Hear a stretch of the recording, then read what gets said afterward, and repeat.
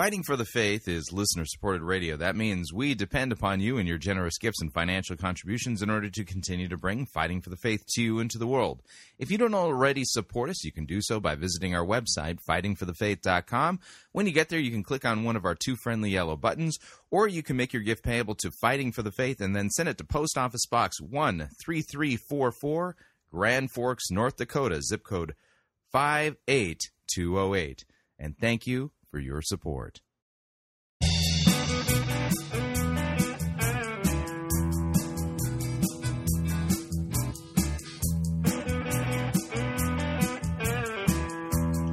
It's time for another edition of Fighting for the Faith. Wednesday, December 23rd, 2015. This will be our last episode of the year 2015. A little bit of an augmented program today. I'm going to do a few emails. Yeah, I have one of those headaches that basically is signaling to me I've got a flu or a really bad head cold on the way. I'm not happy about it. Thank you for tuning in. You're listening to Fighting for the Faith. My name is Chris Rosebrough. I am your servant in Jesus Christ, and this is the program that dishes up a daily dose of biblical discernment, the goal of which help you to think biblically, help you to think critically, help you slow down, stop, open up your Bible, and compare what people are saying in the name of God to the Word of God. No shortage, really crazy, bizarre, non-biblical, just made up things said by the most popular pastors, preachers, teachers, conference speakers, self-proclaimed prophets, prophetesses, self-proclaimed apostles and apostolettes, and those put forward by the evangelical industrial complexes, those who we need to be listening to, whose books we need to be buying, whose materials we need to be studying instead of the Bible during our small group Bible studies. We test to see what they're saying, to see if it actually squares with what God's Word says, to see if these people are actually teaching sound biblical doctrine, historic Christian Orthodox doctrine, that kind of stuff. Or if they're making stuff up and generally teaching for shameful gain the things that they ought not to teach. That's a bad thing to be doing. And over and again, we find that what's being said out there just isn't measuring up. It's not actually squaring with what God's Word says. So, like I said at the beginning of the program, I've got one of those headaches, and it's, you know what I'm talking about? It's one of those headaches when you feel it, you sit there and go, I know what that headache is. Yeah, I'm not excited about this because that means I'm going to spend part of my time off recovering from some kind of, either a flu or a head cold or something like that. I'm just like in the early phases, and I'm already somewhat in a fog, and I'm, like I said, not happy about it. So what we're going to do today, we're going to do a few emails, and then we are going to listen to a few good sermons, a few good Christmas sermons. We're going to listen to a good sermon from Pastor Ron Hodel, a good sermon from Brent Kuhlman, and a good Christmas sermon from Jeremy Rhodey to end the year off. And I was listening to the Brent Kuhlman one just a few minutes before coming on the air, and I got to tell you, it's Brent Kuhlman, I think, is a living day John the Baptist. I mean, he just says things the way they are. And he deals with some of the thornier issues regarding the incarnation of Christ, something to be considered, too, by the way. And so you may have never heard a Christmas sermon preached quite like the way Brent Kuhlman's going to preach it, but he's going to land on his feet and properly distinguish between law and gospel. He's going to correctly preach and teach regarding the incarnation and what it's all about. So, yeah, we got some good stuff to look forward to. And then just to kind of spice things up, today over at the Museum of Idolatry, Stephen Kozar put up a fascinating exhibit, if you would. And the name of the exhibit is The Battle of the Crazy Gigantic Extreme Christmas Spectacles. And there's an important question asked there. And so we got video inserted into this exhibit, and the important question that is asked is, do these uber expensive spectacles help the church fulfill the Great Commission, or are they signs of the decadence and corruption of evangelicalism? Yeah, and I think it's worth considering. And so we've got video footage of the Christmas extravaganza from Prestonwood Baptist. We've got Twisted the Musical from, I think, C3 out there in San Diego. Thomas Road Baptist Church, their big Christmas extravaganza, and Flying Drummers from Second Baptist Church in Houston, Texas. We got the Fort Lauderdale Christmas pageant. And to end things off, they've got a snippet of John Hagee. Yeah, John Hagee of Four Blood Moons fame, from this year's 2015 Christmas concert and pageant down there in Austin. And Hagee sings, lounge lizard style, if you would, I'm Dreaming of a White Christmas, which I think kind of proves that he's an entertainer. But he even has a saxophone solo in the midst of it, which is utterly fascinating to me on so many different levels. I mean, when you look at the production value of the stage and what went into this Christmas production, I mean, just thinking about how much money it would have cost to pull something like that off, Broadway style, and then John Hagee singing. I thought what we would do to kind of start things off is to listen to John Hagee singing "I'm Dreaming of a White Christmas," because that's one of those really spiritual Christmas hymns, and that just gives all the glory to Christ. And we'll even listen through his saxophone solo. Yeah, here's a snippet of the 2015 Christmas concert out there at John Hagee's church. Here we go.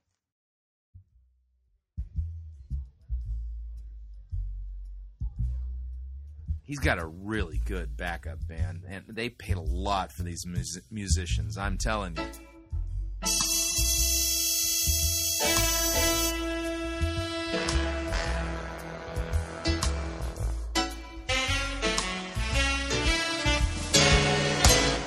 And here comes John Hagee with his swag on. I'm dreaming of a white Christmas, just like the ones I used to know, where the tree is it me or is he flat? I think he's flat. tops glisten and children listen to hear sleigh bells in the snow. Sleigh bells in the Four Blood Moons. Yeah. I'm dreaming of a white Christmas, with every Christmas card I write. May your days be merry and bright, and may all your Christmases be white. All right, musical interlude time as they quickly run and grab his saxophone.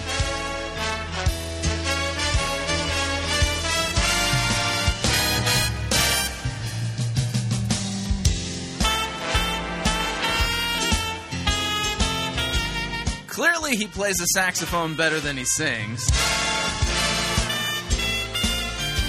I just see dollar signs all over the place on this stage. Yeah, I think of all the missionaries that aren't being sent to the mission field to proclaim the gospel of Christ because of all the money spent on all these Christmas pageants. Talking in the millions here.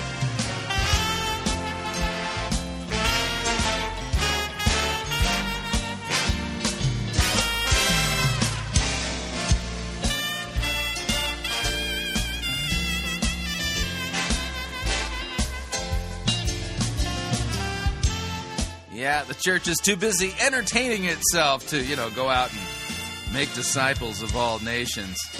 It's just utter decadence. I mean, I don't mind if NBC does it, but places that call themselves churches.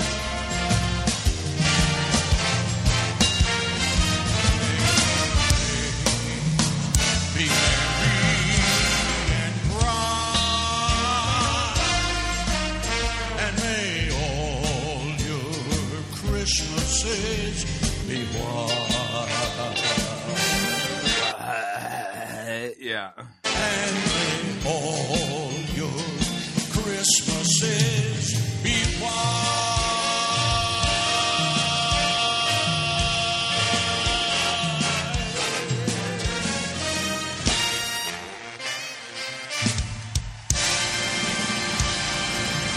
Yeah, there you go. John Hagee, Christmas Lounge Lizard session. Yeah, not sure what to make of all of the money being spent on these huge Christmas spectacles. It just seems to me like we're suffering from Great Commission creep. Yeah, Great Commission creep. Yeah, we're way too busy, spending our money and our tithe money to make sure we've got a good show, great production value, amazing stage, jumbotrons, and even saxophone soloing pastors. Yeah, the job that we've been given is to make disciples of all nations, baptizing and teaching all that Christ has commanded. Yeah, I just see this kind of stuff as like totally being way, way off mission. Moving along. Do a little email.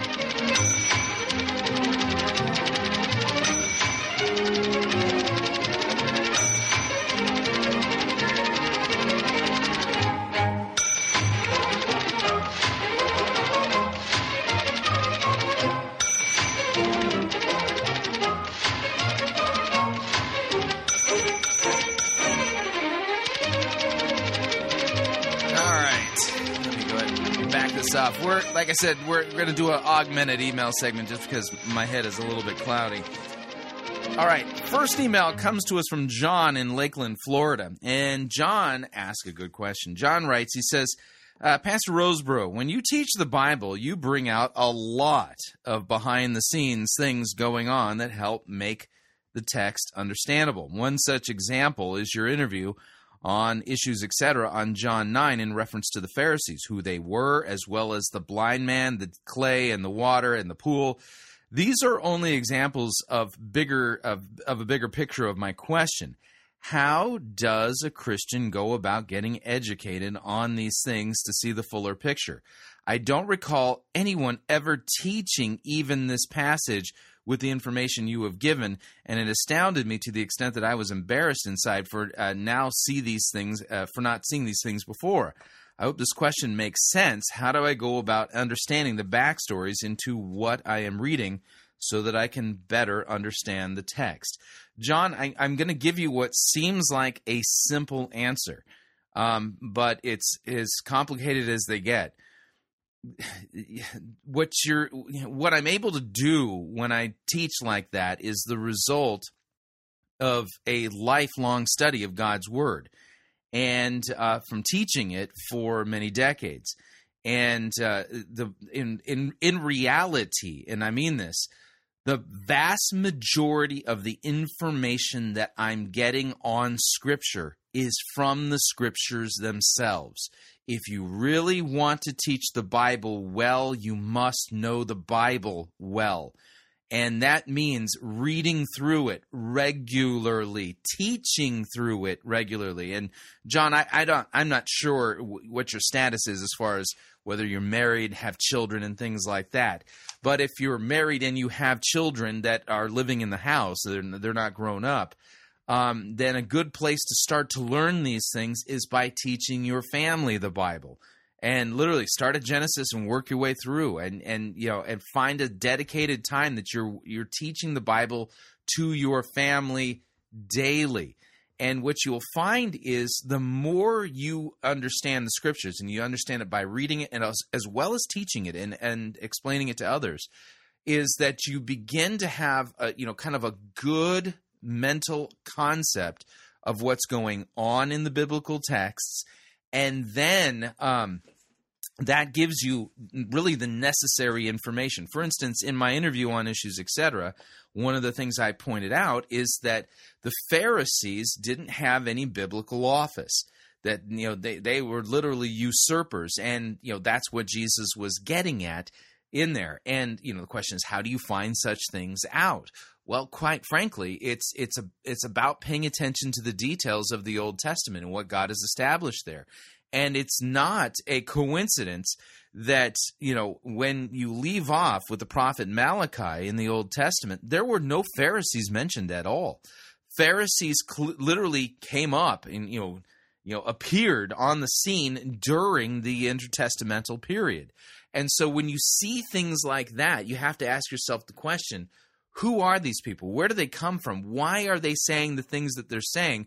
And so if you are familiar with what's going on in the Old Testament, the history of Israel, the history of the prophets, the history of the exile, and what happened immediately after Israel's brought back from exile, and what was the state of Israel when we last left off in the book of Malachi, and then you understand there's a 400-year period of silence, and then you have the preaching of John the Baptist, and so in the interim, clearly something has happened, and there's things that are different, and so when you see things like that, you have to ask yourself the question, who are these people? Where do they come from? By what authority are they saying and doing the things that they're saying and doing?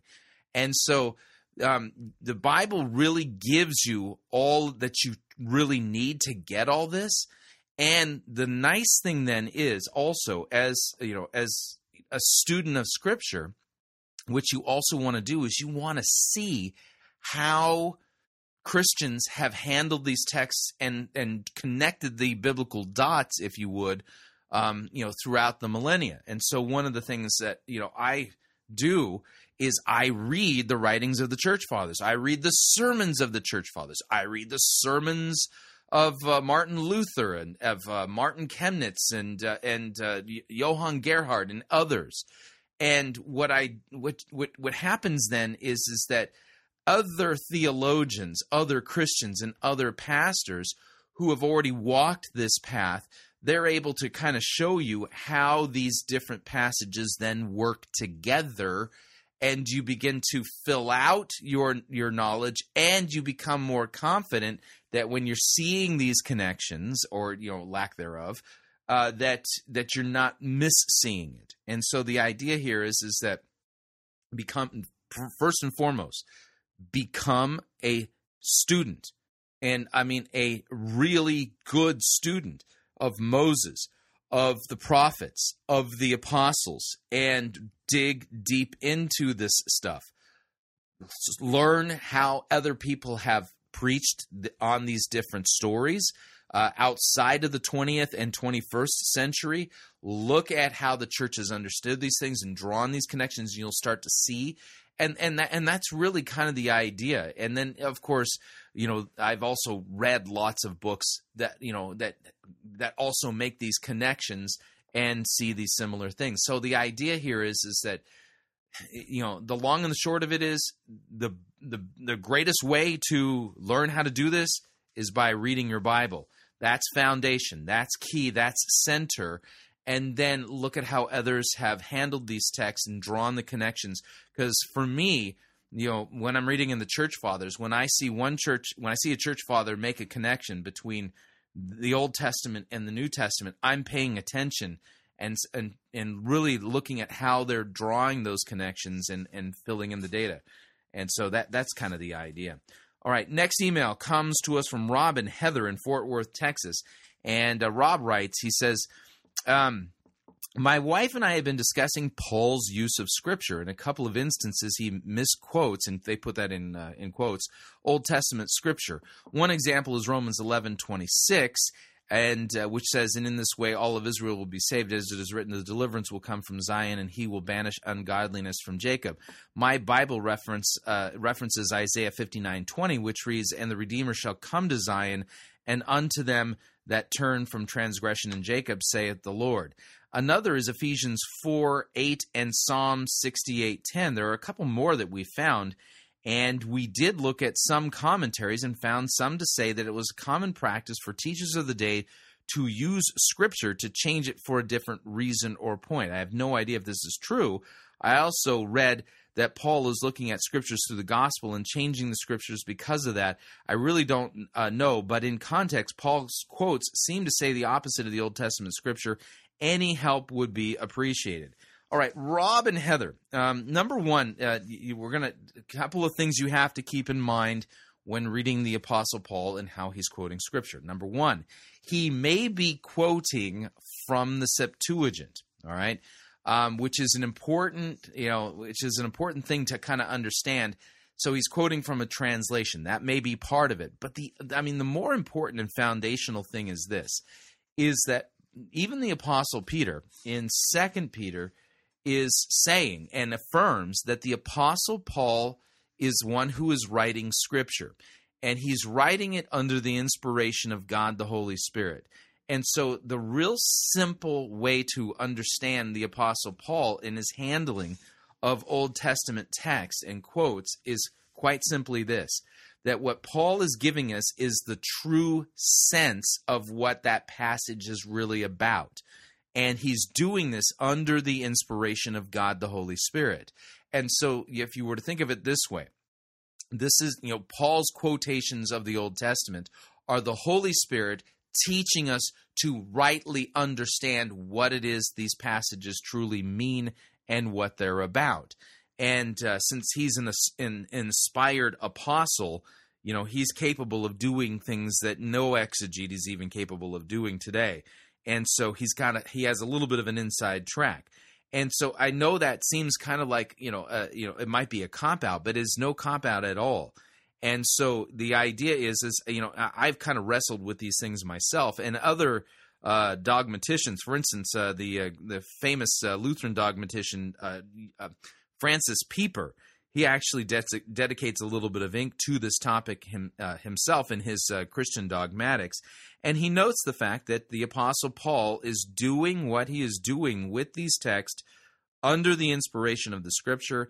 And, as Christians, we then, in a sense, really bow the knee and say, listen, when the Holy Spirit is teaching us what these passages are really about, we don't sit there and say Paul's a goofball and begin to question him. Instead, we recognize that as an apostle, he is writing Scripture. He's doing so under the inspiration of the Holy Spirit. And we are wise to pay attention then to how the Spirit is teaching us to handle these texts and go back and read them through the lens of the New Testament interpretation given to us by the Holy Spirit through the Apostle Paul. And again, when you do that, you'll actually begin to see then how we are to handle not only the passages that the Apostle Paul is handling via the Holy Spirit, but also others as well. Next email, Moises from Los Angeles, California writes, it says, "Hi, Pastor Chris. I keep hearing you talk about the office of apostle being closed, and a requirement for being an apostle prerequisite is to have spent time with Jesus. Why then are others in the Bible also called apostles? Apollos, Timothy, Barnabas, maybe. And I'm also trying to find a lecture. I don't know if I've heard it on your podcast or elsewhere on the various Jesus's heresies. That was the second question. The various Jesuses. That was Matt Richards' lecture from the Reformation Road to Reformation conference. We played the audio from that. All right, real quick. Here's the idea. This is a question that comes up frequently. How are we to understand other apostles other than the 12? Okay, and well, first and foremost, we're going to look at the qualifications for an apostle, and we'll note some of the exceptions, then how they get chosen. So here's the idea: is when we look at the office of apostle, we're going to look at Acts chapter 1. We're going to start at verse 15. And here's what it says. In those days, Peter stood up among the brothers. The company of the persons was in all about 120. And he said, "Brothers, the scripture had to be fulfilled, which the Holy Spirit spoke beforehand by the mouth of David concerning Judas, who became a guide to those who arrested Jesus. for he was numbered among us and was allotted his share in this ministry. And now this man acquired a field with the reward of his wickedness, and falling headlong, he burst open in the middle, and all of his bowels gushed out. And it became known to the inhabitants of Jerusalem, so that the field was called in their own language Akadalma, that is, the field of blood. For it is written in the book of the Psalms, may his camp become desolate, and let there be no one to dwell in it, and let another take his office. So here, under the inspiration of the Holy Spirit, Peter is quoting Psalm 69, verse 25, as well as Psalm 109, verse 8, and noting the fact that Scripture has to be fulfilled and that Scripture calls for the office of apostle vacated by Judas to actually be filled. And here's what it says. So one of the men who have accompanied us during all the time that the Lord Jesus went in and out among us, beginning from the baptism of John until the day when he was taken up from us, one of these men must become with us a witness to his resurrection. And they put forward two, Joseph called Barsabbas, who is also called Justus, and Matthias. And they prayed, and they said, You, Lord, who know the hearts of all, show us which of these two you have chosen, and to take the place in this ministry and apostleship from which Judas turned aside to go to his own place. So they cast lots for them, and the lot fell on Matthias, and he was numbered with the 11 apostles. So here's the idea.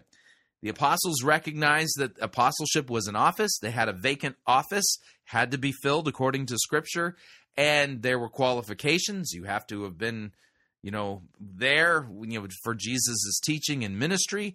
You have to have been an eyewitness of the resurrection of Jesus, and then not even Peter and the other apostles made the decision as to who would fill the vacant office of apostle. Instead, that office had to be filled by Jesus, and Jesus filled that vacant office, by use of lots. That's how that went. So not even the apostles dared to, say, we choose you. An apostle has to be chosen by Christ. And so the idea then is that there are other apostles. You can kind of think of it this way, is that there are other apostles mentioned in Scripture. And you mentioned Barnabas. Paul is also an apostle, and yet Paul's apostleship was constantly challenged. And let's take a look at that. 1 Corinthians 15. We're going to start at verse 1. Read that passage and look at what Paul says about his apostleships. Now, I would remind you, brothers, of the gospel that I preached to you, which you received, in which you stand, and by which you are being saved, if you hold fast to the word that I preached to you, unless you believed in vain. For I delivered to you as of first importance what I also received, that Christ died for our sins in accordance with the Scriptures, that he was buried, that he was raised on the third day in accordance with the Scriptures, and that he appeared to Cephas, and then to the 12, and then he appeared to more than 500 brothers at one time, most of whom are still alive, though some have fallen asleep. And then he appeared to James and to all the apostles. Last of all, as to one untimely born, he appeared also to me, for I am the least of the apostles, unworthy to be called an apostle, because I persecuted the church. But by the grace of God, I am what I am, and his grace toward me was not in vain. On the contrary, I worked harder than any of them, though it was not I, but the grace of God that is with me. Whether then it was I or they, so we preach, and so you believed. So even the Apostle Paul, note, he says that he was one untimely born. He is an eyewitness to the resurrection, and he was chosen specifically by Christ to be an apostle. Now, so here's the idea. You can think of the 12 apostles as much the same way in the United States we think of the 13 original states of the United States. There, here in the United States, there were only 13 to begin with, the original colonies, and they made up then the original states within the United States once the United States won its freedom from the British Empire. But now there are 50 states. So you can think of it this way. We note in the time of the apostles, this would be also Peter and others, that there were others who were called apostles who were called specifically by Christ and placed into the apostolic office. And they too are eyewitnesses of the resurrection. And although they're not part of the 12, these were men who were chosen by Christ for apostleship. And since, the end of the first century and the death of the apostles, there have not been any other apostles. Christ has not chosen anyone to fill that office at all.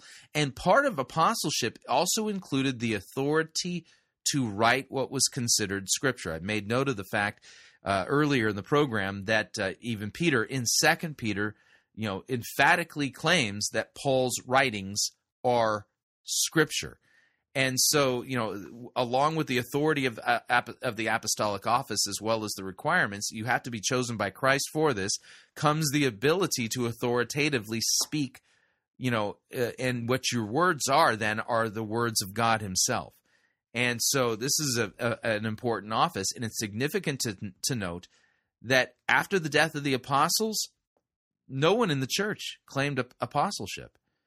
Even the greatest defenders of the Christian faith, you think of Augustine and Irenaeus, you think of Ignatius, you think of Clement of Alexandria, Clement of Rome, Athanasius of Alexandria himself. None of these men dared call themselves apostles, even though in the Greek language, apostle can have a very narrow meaning as well as a wide meaning. A wide meaning could be like somebody who is an official steward, or somebody who is sent, who is a legal representative. You can talk about an apostle in that sense. I'm sending somebody who is my emissary, and he has the authority given by me to conduct and do business in my name. And I've read some scholars when you talk about some of the other apostles mentioned in the New Testament, they will argue that the word apostle used in reference to them is probably more likely referring to kind of a broader sense, as they were emissaries of the church. In fact, some scholars actually argue there's a difference between somebody who claims to be an apostle of Jesus and somebody who is an apostle of the church. An apostle of the church would be somebody who has authority given by the church to speak and conduct business in its name, but that does not imply that they hold the apostolic office. So the idea here is that we've got to be very, very careful that when somebody is claiming to be an apostle today and claiming that mantle of authority and the ability to speak and to act in the way that Peter did, in the way that Paul did, in the way that others in the New Testament did, that office is closed, and it's absolutely closed. And if somebody's saying no, I'm just somebody who's sent to go and preach the gospel, I'm an apostle in that sense, they need to stop using that term in that sense, because that creates all kinds of confusion. All right, last email comes from Pastor Mike Zulo, and he's from Bridgeton, Maine, and he writes, "Hi, Pastor Roseborough. Mike in Bridgeton, Maine here. Thank you for all that you're doing to defend what is left of Christianity. In Matthew 28, Jesus says, 'Go ye therefore and teach all nations, baptizing them in the name of the Father and the Son and the Holy Spirit, teaching them to observe all things whatsoever I have commanded you.' My question is, how does teaching the nations today to obey whatsoever I have commanded you differ from teaching the nations to obey the Mosaic law of the Old Testament?" Mike, you ask a good question, and it's actually quite simple. And that is that you could, in a very real way, say that the discipling of the nations is going to include teaching the full counsel of the Word of God, which is going to require you to teach what the Mosaic covenant was, what it contained, and how it still, how the moral law still informs us what a good work is, and things like that. So the idea here is, and I think this is a good way of putting it, all things that Christ has commanded us is going to require us to teach the full counsel of the Word of God, rightly distinguishing between law and gospel, sin and grace, repentance and the forgiveness of sins, and rightly teaching historically the role of the Mosaic covenant, the role of the Abrahamic covenant, and now how the new covenant has come, and we're no longer under the Mosaic covenant. It has been fulfilled. It has been, it's been abrogated. It's been put aside, and that we're under the new covenant. But the old covenant still has very important teaching value for us as Christians, which is one of the reasons why it is part of the biblical canon itself. So I think the best way, again, to look at this, you teach the full counsel of the Word of God, and then you know that includes teaching the Mosaic Covenant, what it was, and I would use the book of Galatians for teaching how it has now been usurped and put away, and how we're no longer under it. I think that's the easiest way to do that. So it's quite basic. Full counsel of the Word of God, rightly distinguishing all of its different parts, and teaching people to understand which parts are still applicable today and which parts really have no bearing on our day-to-day conduct, but do inform us about the nature of God and of good and evil and justice and things like that. I think that's the helpful way of approaching that. Okay, we are up on our first break. If you'd like to email me regarding anything you've heard on this edition or any previous editions of Fighting for the Faith, you can do so. My email address is talkback@fightingforthefaith.com, or you can subscribe on Facebook. It's facebook.com/Pirate Christian. Follow me on Twitter. My name there, @Pirate Christian. Quick break. When we come back, we're going to end the year off with 3 good Christmas sermons. Stay tuned. Don't want to miss them. We'll be right back.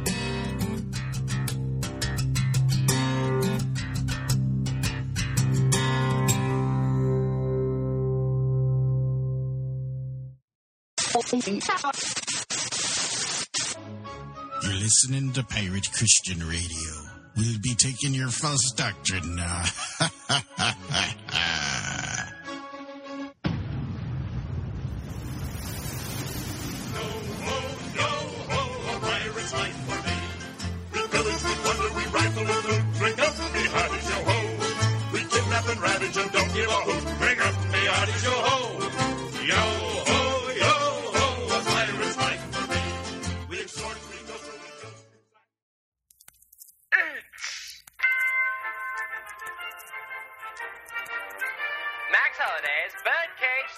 Presents Church Day Select.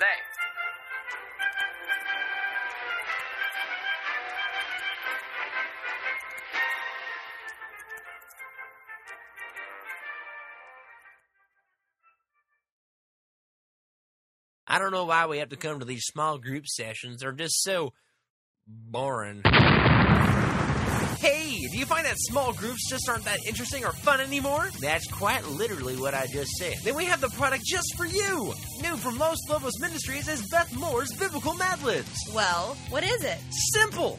Beth Moore's Biblical Mad Libs are an entire booklet loaded with fill-in-the-blank Bible passages. Aren't we supposed to read the scriptures the way they were originally written? Not if you want to spice up your small group Bible studies. With Beth Moore's Biblical Mad Libs, you can make every passage be about you. Isn't scripture about Jesus? Only if you want it to be. In our postmodern age, it's stupid to think that such a thing as absolute truth actually exists. Every passage is open to interpretation. Read the example. But now that you have been set free from financial debt and have become warriors of God, the fruit you get leads to better sex and eternal life. For the wages of sin are smelly diapers, but the free gift of God is a really good tax return in Jesus Christ our Lord. That was absolutely heretical. Why would anyone butcher scripture like this? Because modern-day Christians like you don't endure sound doctrine. By popular demand, you've appointed leaders in the church who've given your itching ears what they want to hear and haven't looked back since. Ha! Suckers! This is just horrible. If you thought it couldn't get any worse, then you're just as foolish as Naval. We've already expanded the Biblical Mad Lib franchise to include alternate Bible translations. That can't be good. You're right! It isn't!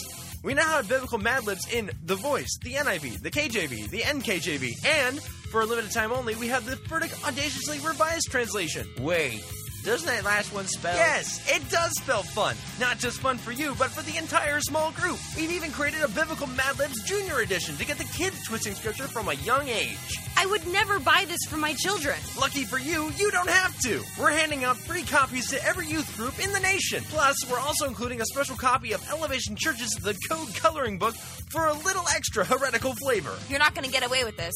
You can't stop us. We're already in control. Resistance is futile.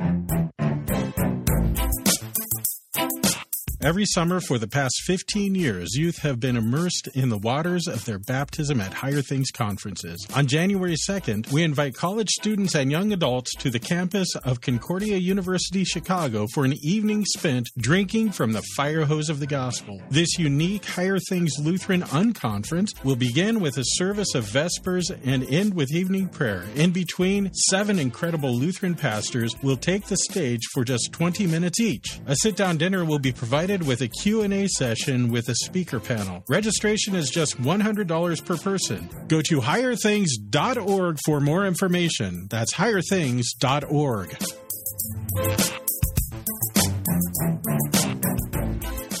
Hi, Chris Roseborough here to talk about our longtime featured advertiser, Cheapo Air. Doesn't matter if you're traveling for business reasons or for pleasure.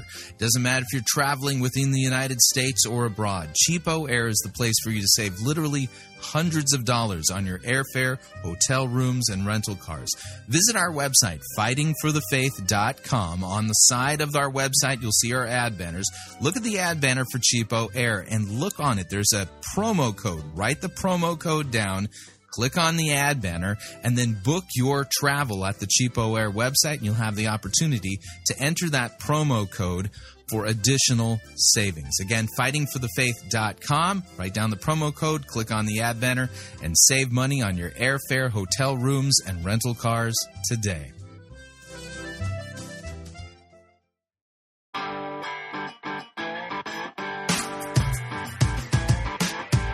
All right, we're back. We're going to end the year off with 3 good Christmas sermons. This will give you the opportunity to really see what I've been driving home in the bad Christmas sermons that I've been reviewing. These Christmas sermons are about Christ and what He has done for you. They're not about you finding some dream destiny or you being pregnant with potential or any of that other kind of nonsense. But let's do this right.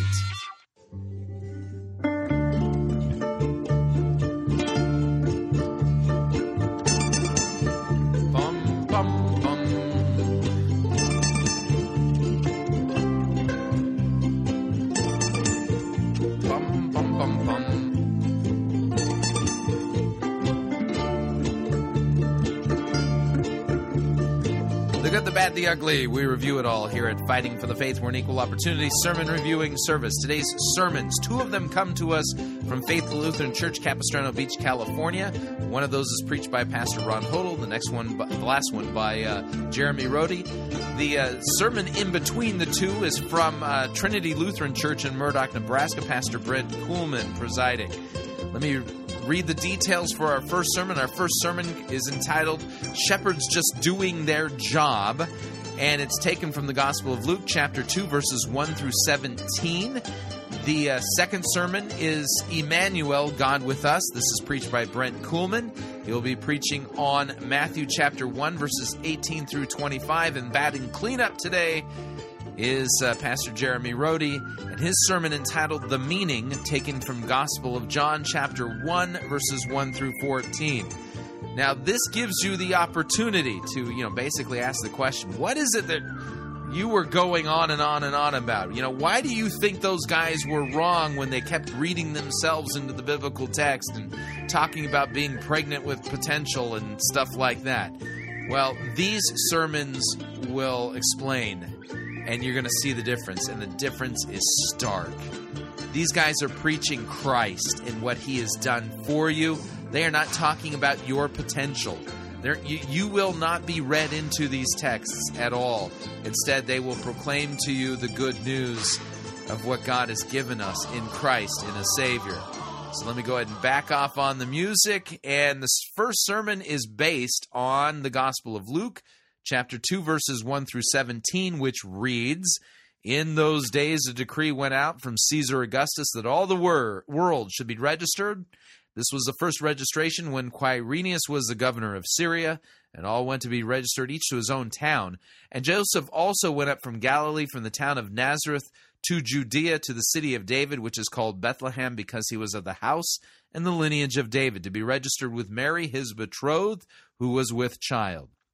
While they were there, the time came for her to give birth, and she gave birth to her firstborn son, and wrapped him in swaddling clothes, laid him in a manger, because there was no place for them in the inn. And in the same region there were shepherds out in the field, keeping watch over their flock by night.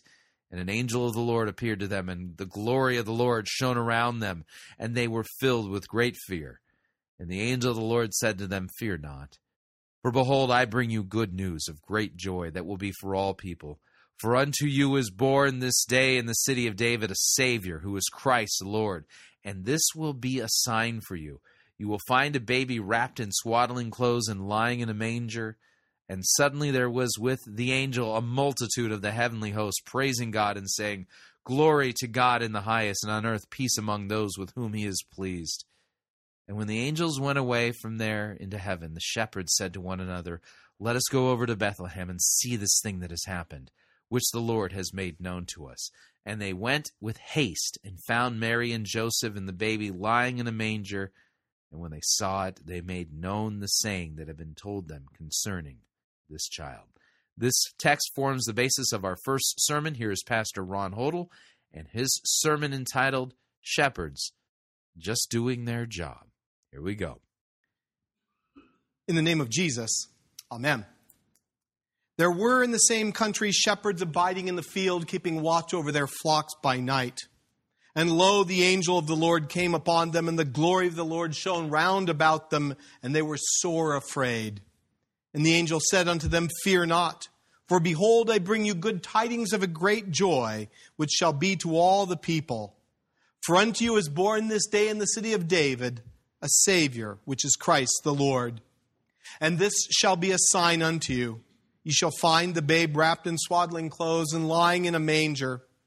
And suddenly there was with the angel a multitude of the heavenly host, praising God and saying, "Glory to God in the highest, and on earth peace, goodwill toward men." What a happy night this was for the angels. Years ago, how many years ago we don't know, only God does. But nevertheless, many years ago, the angels were grieved on the saddest of days.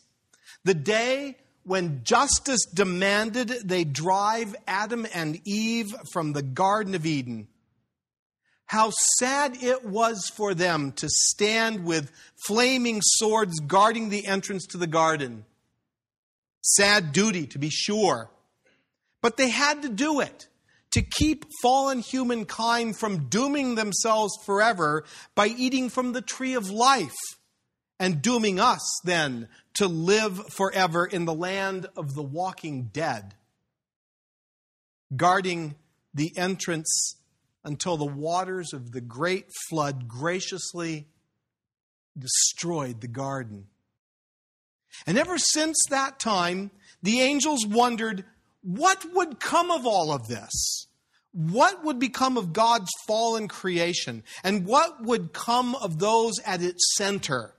This fallen humankind, you and me. The word in heaven was that God had a plan. God would yet save his fallen creatures, but how? When? Where? They wanted to know. These were the things into which angels long to look, Peter tells us. But the answer was hidden from them. Hidden until this night when the mystery of the working of God's grace unfolded in time. The angels had longed to see this day. They had waited, they had watched. Ranks of angels, the cherubim and seraphim and all of the others who had heard God revealing his plan ever so slowly through his law, through his prophets, all of the writings of the Old Testament scriptures. They watched the mystery of salvation unfold through time until on this day, they get it. They see the birth of Jesus in the flesh. And they literally fall out of heaven singing for joy.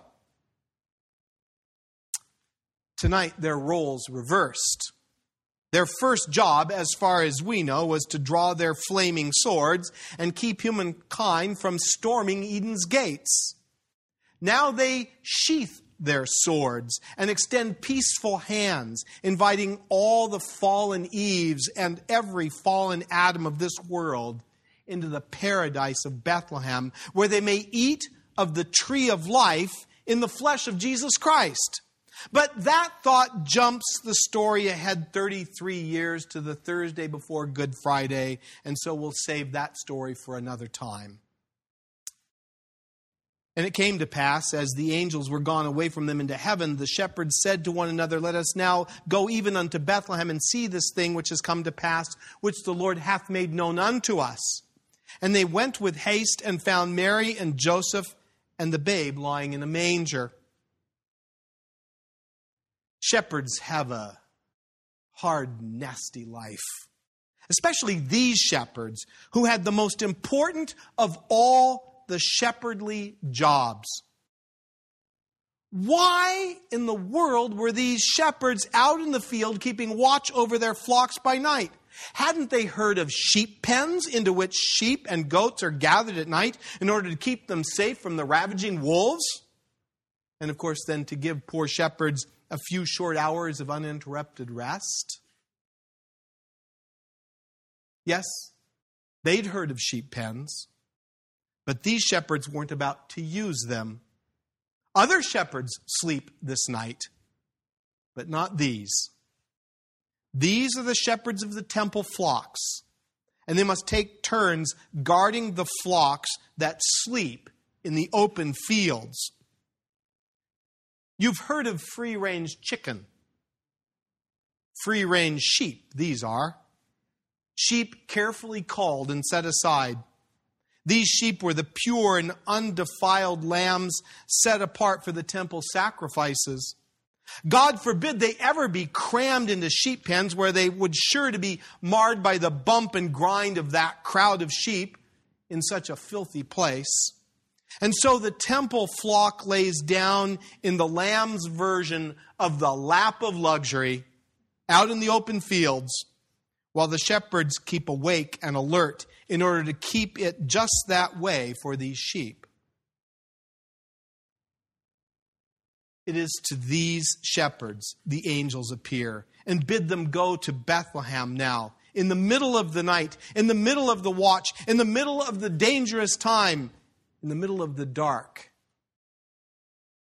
And they pick up and leave their sheep and go even now unto Bethlehem and see this thing which has come to pass, which the Lord hath made known unto them. And they are told the sign: "You shall find a babe wrapped in swaddling clothes and lying in a manger." They hurry to Bethlehem, to the city of David, their feet standing on the stable's floor, their eyes taking in the images before them. Why are they there? Why are they there? Why did the angels come to them of all people? Why not to ones who could actually make a difference in this world? Why not to the religious leaders? Why not to the political operatives? Why not to, the impressive folks, Caesars and gladiator stars, senators and generals, people, your kids would listen to? Why shepherds? Was it because they were the only ones available? The only ones working the night shift? No. God intended it to be this way. Shepherding has to do with sheep and lambs. The calling of these shepherds was to work with the sheep of the temple, with the lambs of God. And so, if you think about it, with the coming of this child of Mary, the Lamb of God who takes away the sins of the world, the temple flocks were about to be retired. And these shepherds were going to need to find another job. And so the shepherds go to keep watch over the Lamb of God, who would soon be doing what all the sheep on all the Judean hillsides had been unable to do. The Lamb of God, asleep on the hay, will actually, totally, fully, and in real time take away the sins of the whole world. Not some of them, all of them. All of yours, all of mine. And so as they stand and see this baby, they really aren't doing anything different than they had been doing out in the fields. They are at that stable in Bethlehem, keeping watch over the flock by night, albeit the flock is only one, but what a holy one he is. And when they had seen it, they made known abroad the saying which was told them concerning this child. And all they had heard, and all that heard them wondered at those things which were told to them by the shepherds.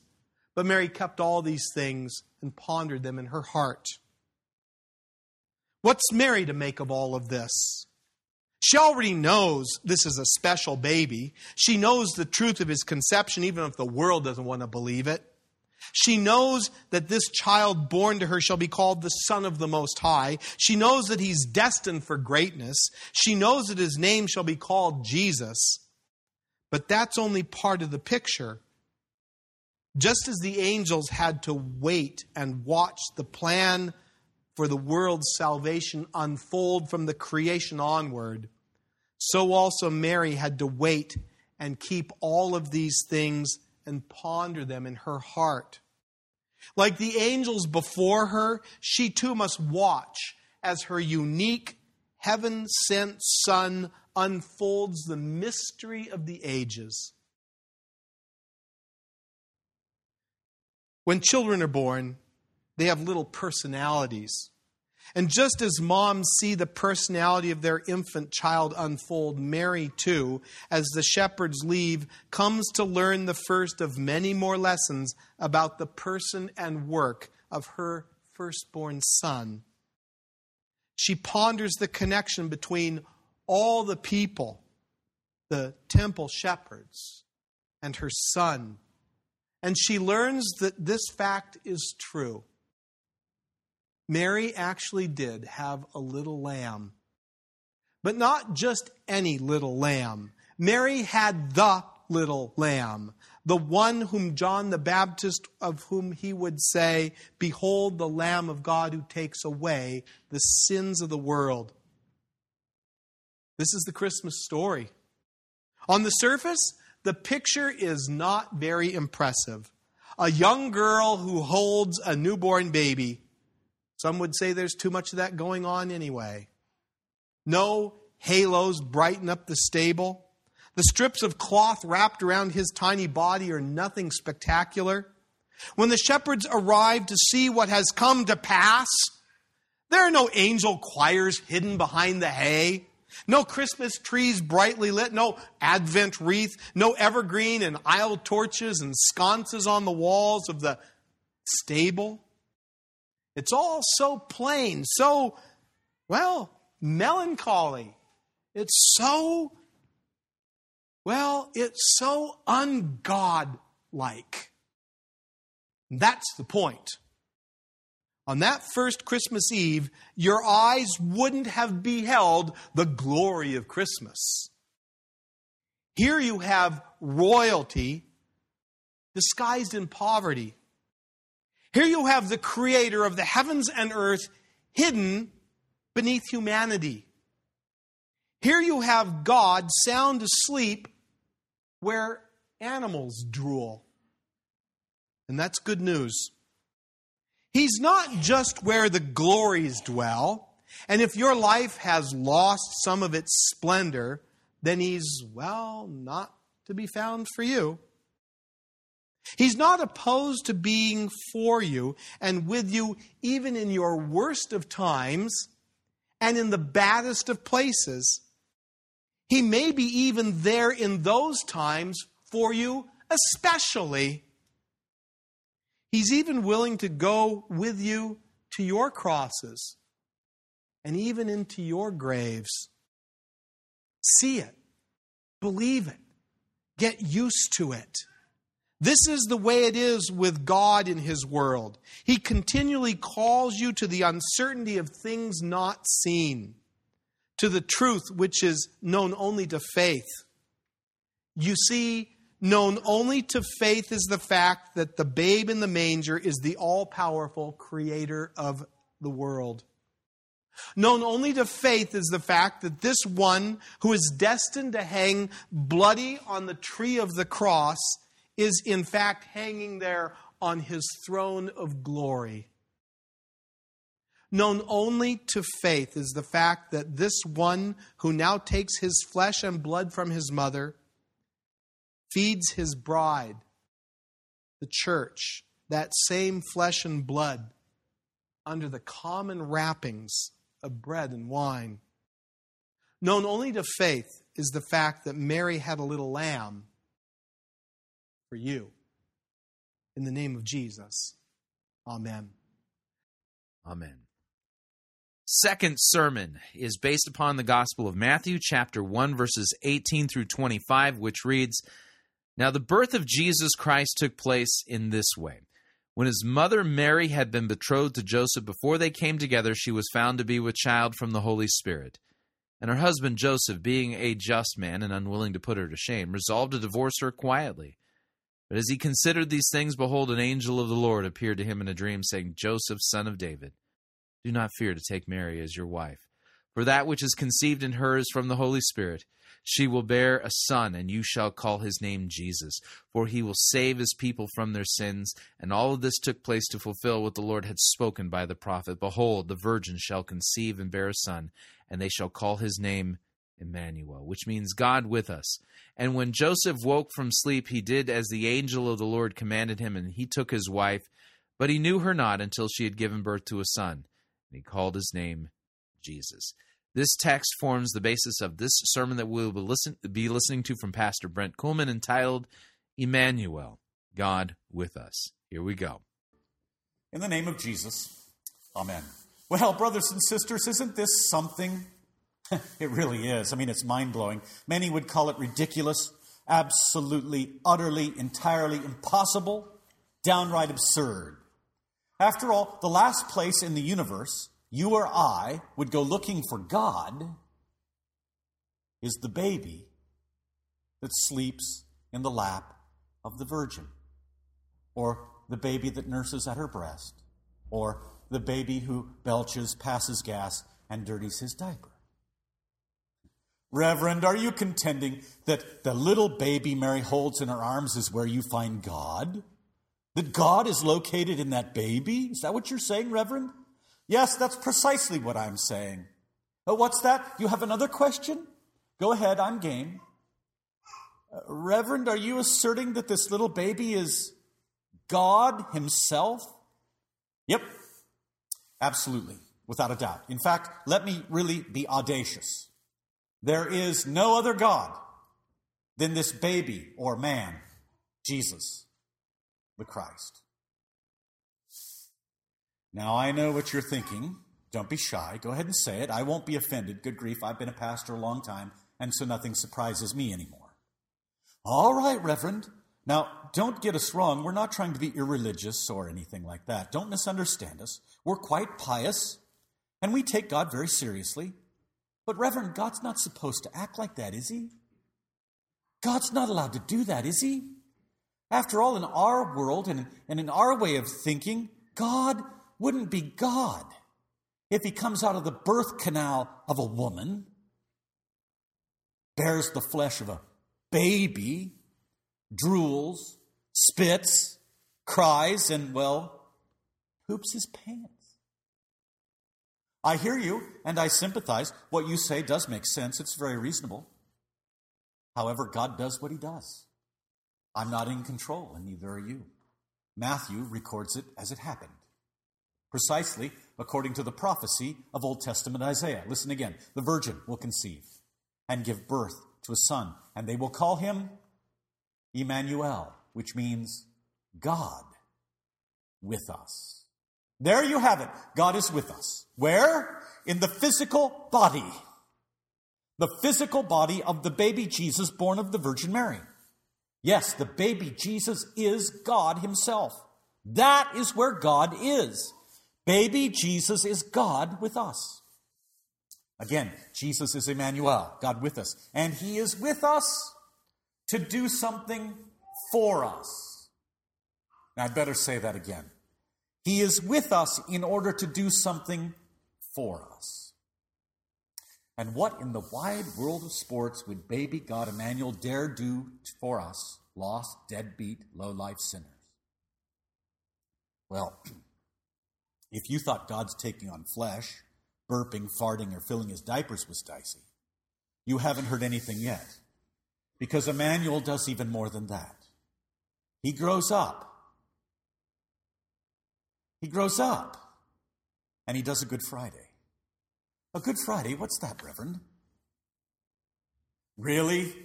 You don't know what a Good Friday is? Or put better, the Good Friday?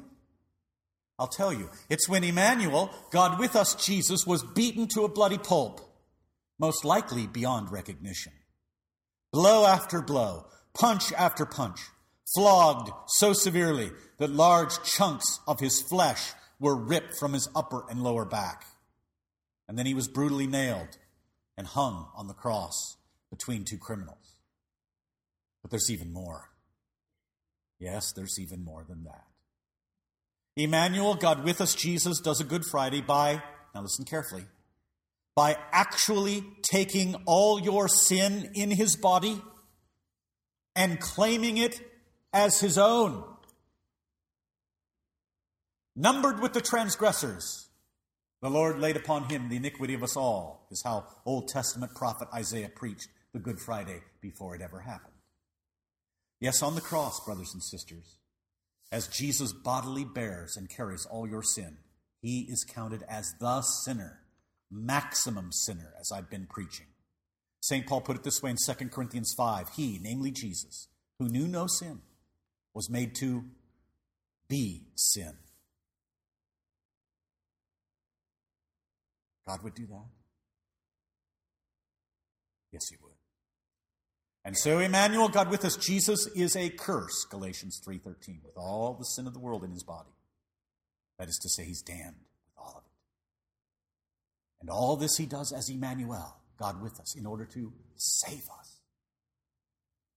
I beg you, don't you dare try to protect Jesus from bodily taking your sin and putting all of it on himself on the cross. Don't try and take it away from him, because that's spiritually disastrous. Your salvation is at stake with Jesus being God and Jesus doing a Good Friday, suffering and dying. I tell you why this is so important. Here's why. If Emmanuel, God with us, Jesus, does not take your sins, then your sins are where? And ask it again. If Emmanuel, God with us, Jesus, does not take your sins, then where are your sins? Then they're still on you. And if your sin remains on you, then you will die with it, and you'll get damned with it. That's what's at stake. But I'm here to tell you that Emmanuel, Jesus, did take your sin, all of it. Your sins do not belong to you anymore. Did you hear me? I said your sins don't belong to you anymore. They're his. He answered for them. He atoned for them with the shedding of his divine blood. And with his divine blood, he appeased God's wrath against you and all your sin. That's Good Friday. Jesus is indeed God with you, to be for you, for your salvation. In the name of the Father, and of the Son, and of the Holy Spirit. Have a happy Christmas. In the name of Jesus. Amen. Our final Christmas sermon is from Pastor Jeremy Rhodey. He'll be preaching on the Gospel of John, chapter 1, verses 1 through 14, which reads, "In the beginning was the Word, and the Word was with God, and the Word was God. He was in the beginning with God, and all things were made through him, and without him was not anything made that was made. In him was life, and the life was the light of men.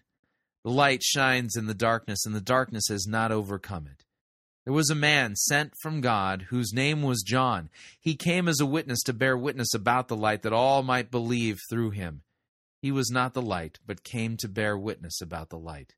The true light which gives light to everyone was coming into the world, and he was in the world, and the world was made through him, yet the world did not know him. He came to his own, and his own people did not receive him.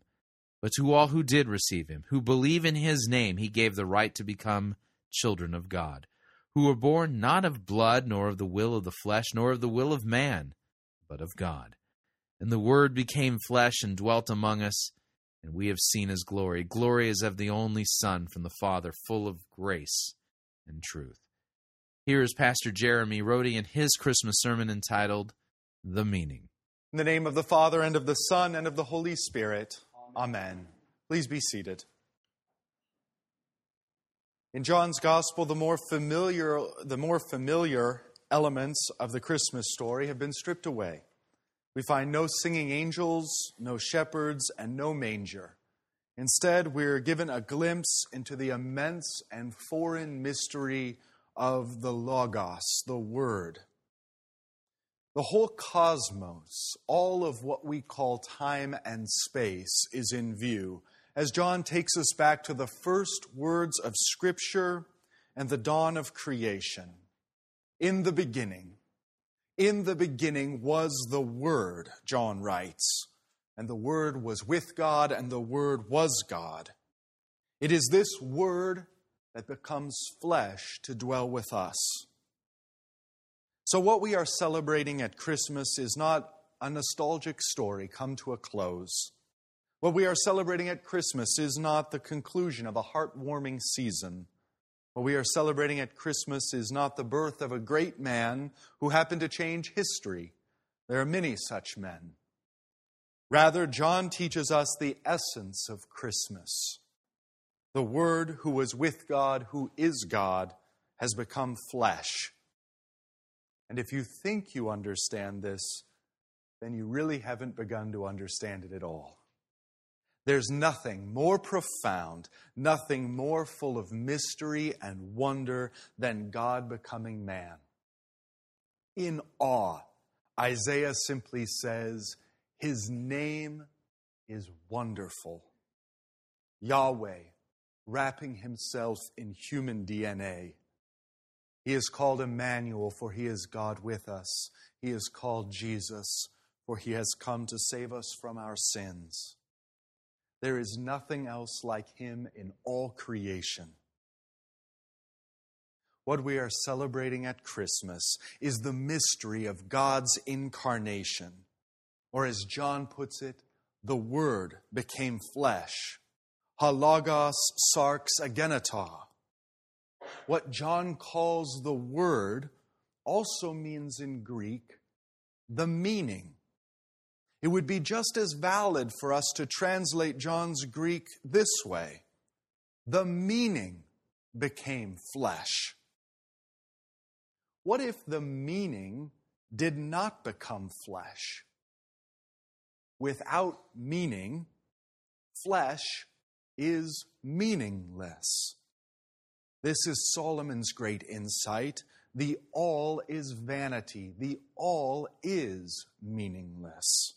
Human life is meaningless.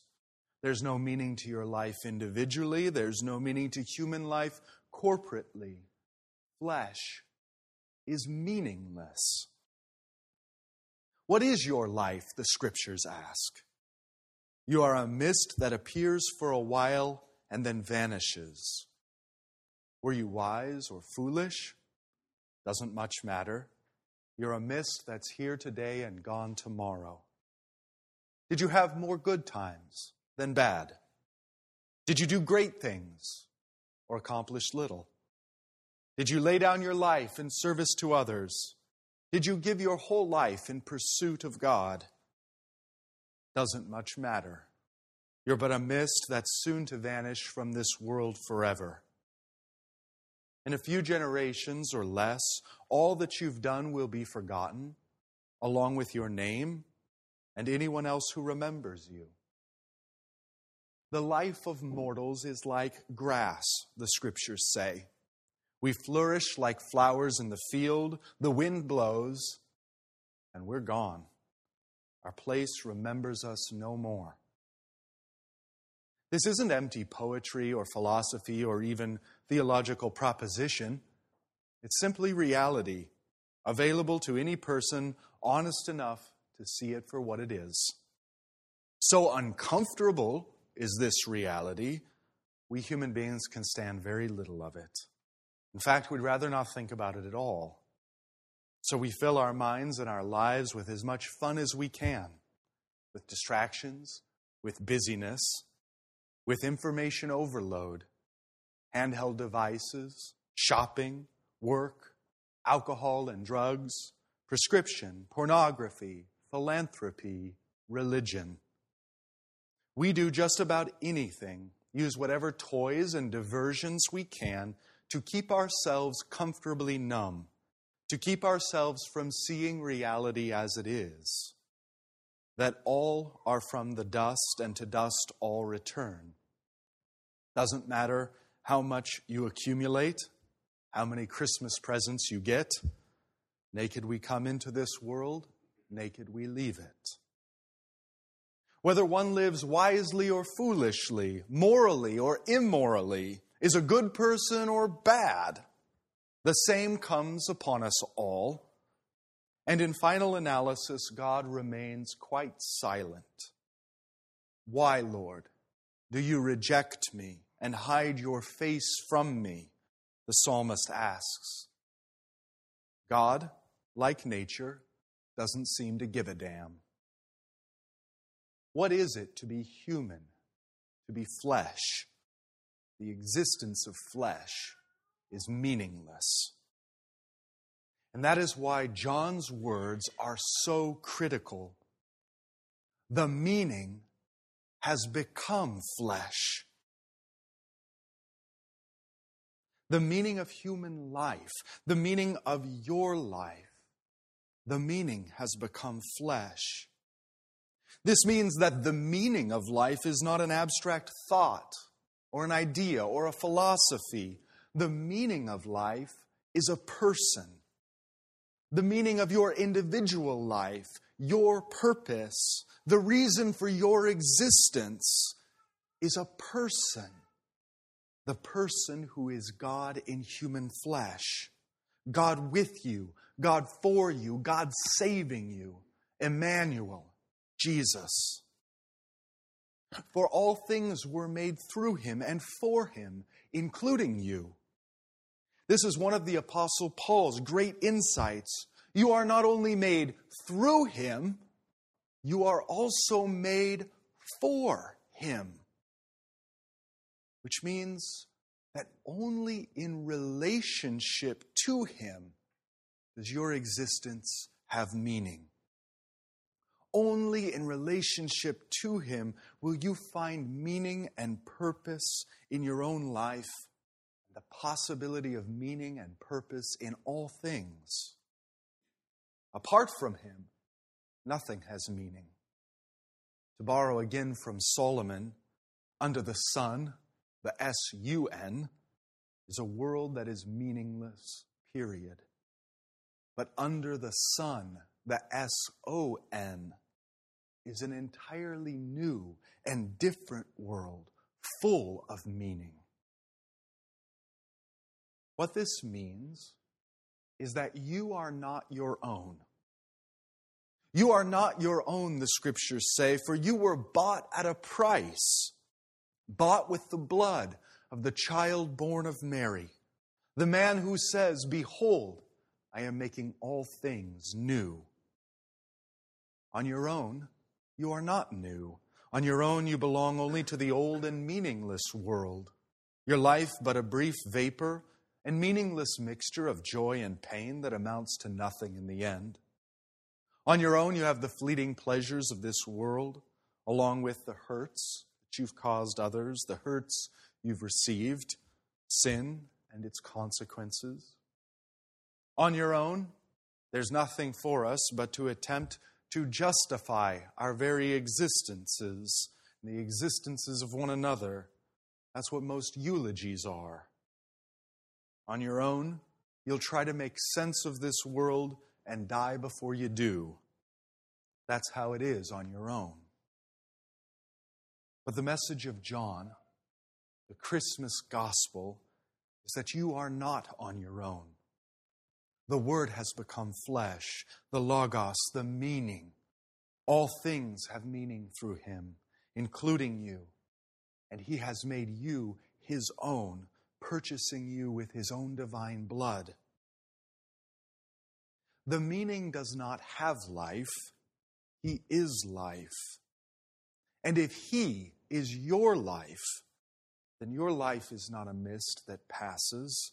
Your life is eternal, for He is eternal. And where He is, you will be also. The meaning has become flesh, for only in flesh can He take upon Himself the hurt that you've caused and the hurt that you've received, sin and its consequences. He becomes sin for us, so that on His cross, in His flesh, your sins are atoned for and taken away. By taking the sins of your body into His own body, He gives you back your body. By taking the sins of your mouth into His own holy mouth, He gives you back your mouth. By taking the sins of your mind into His own sinless mind, He gives you back your mind. All this so that your thoughts, your words, your deeds are cleansed and made new, given meaning and purpose through Him. For through Him, our good deeds follow us, the Scriptures say, into the new heavens and the new earth. What we do in this life echoes for eternity, for our lives are now joined to the one who is life and eternity. What value God has given your earthly life, bowing His own divine head in death to give your life back to you even now. A sun He is that sets and falls into the grave, a sun that rises bright and brilliant on Easter morn, the life and light of men. Sin is the servant of meaninglessness. Sin gives us no God and no good, but only that which a person dreams up in his own head, the Stalins and Hitlers included, the meaning they create. Sin destroys the family that God has ordered and renders it meaningless. Sin rips apart human life in war and abortion and neglect and hate, rendering human life itself meaningless. Adultery tears up vows and hearts and empties the word love of its meaning.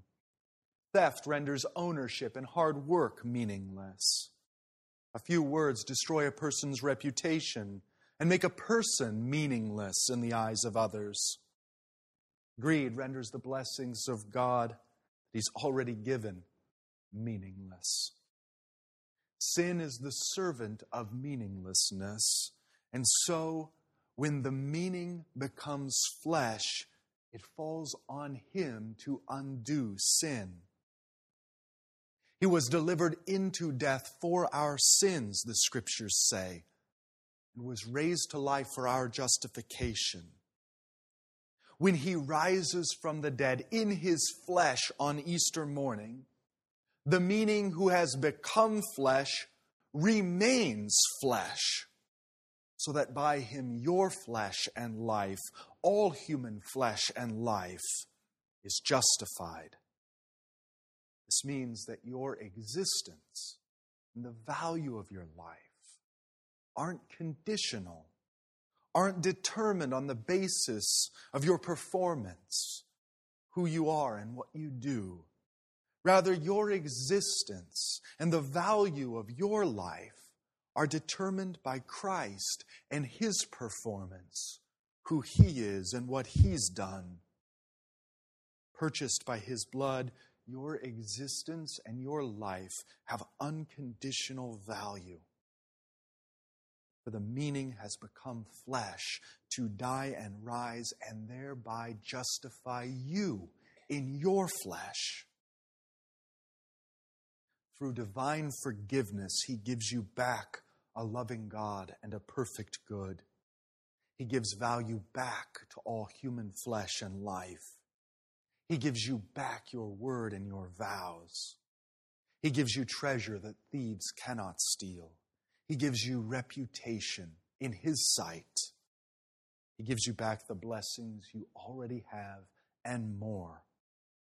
For sin that would otherwise render our lives meaningless, He has taken away. Everyone from philosophers to writers of Disney movies tell us that meaning is ours to create. But they have it exactly backwards. The meaning is not left for us to create. Rather, the meaning has created you and all things, and the meaning has redeemed you and all things. So John leaves out the singing angels, the searching shepherds, and the humble manger in order to tell us something profound. That meaning has now invaded our meaningless world. Meaning has become flesh. And now meaning addresses you personally. He knows you, and He calls you by name. He is a word that has come from outside of time and space into your life, a word from God to you. This is what the author of Hebrews means when he writes, "Now in these last days God has spoken to us by His Son." Where Jesus is, there is God's word to you. Where Jesus is, there is meaning and purpose and love and forgiveness that embrace you, now and for all eternity. It is a personal encounter and different for each one of us. And it takes on the contours of your own life. Are you a father, mother, son, daughter, husband, wife, or worker? Where He has called you, there He meets you. The meaning addresses each person individually and uniquely, and yet He comes to us all in the very same ways. He is the word that comes to us where He is preached, setting captives free. He is the word that comes to us in the water of baptism, making us new. He is the word that gives to us His flesh and blood to eat and drink, making us one with Him. All as if to say to you, "Here I am. I am your all. I am your everything. I am the word from God to you. I am the meaning you seek, now become flesh, so that you who are in flesh might have meaning and me." In the name of the Father, and of the Son, and of the Holy Spirit. Amen. Amen. So what'd you think? See the difference? Big difference. Huge difference. The difference between night and day, substance and nothing, truth and error. You heard lots of truth in these sermons, but in the sermons we've been reviewing for the past few weeks from evangelicals around the world, preaching on these texts, we haven't heard the truth and we haven't heard Christ. And that's absolutely tragic. And I hope that helps kind of make the point. All right, we're at the end of another edition of Fighting for the Faith, the last one for the year 2015. If you'd like to email me regarding anything you've heard on this edition or any previous editions of Fighting for the Faith, you can do so. My email address is talkback@fightingforthefaith.com, or you can subscribe on Facebook, facebook.com/Pirate Christian. Follow me on Twitter, my name there, @Pirate Christian. Till next year, may God richly bless you. Grace and mercy won by Jesus Christ, His vicarious death on the cross for all of your sins. Merry Christmas.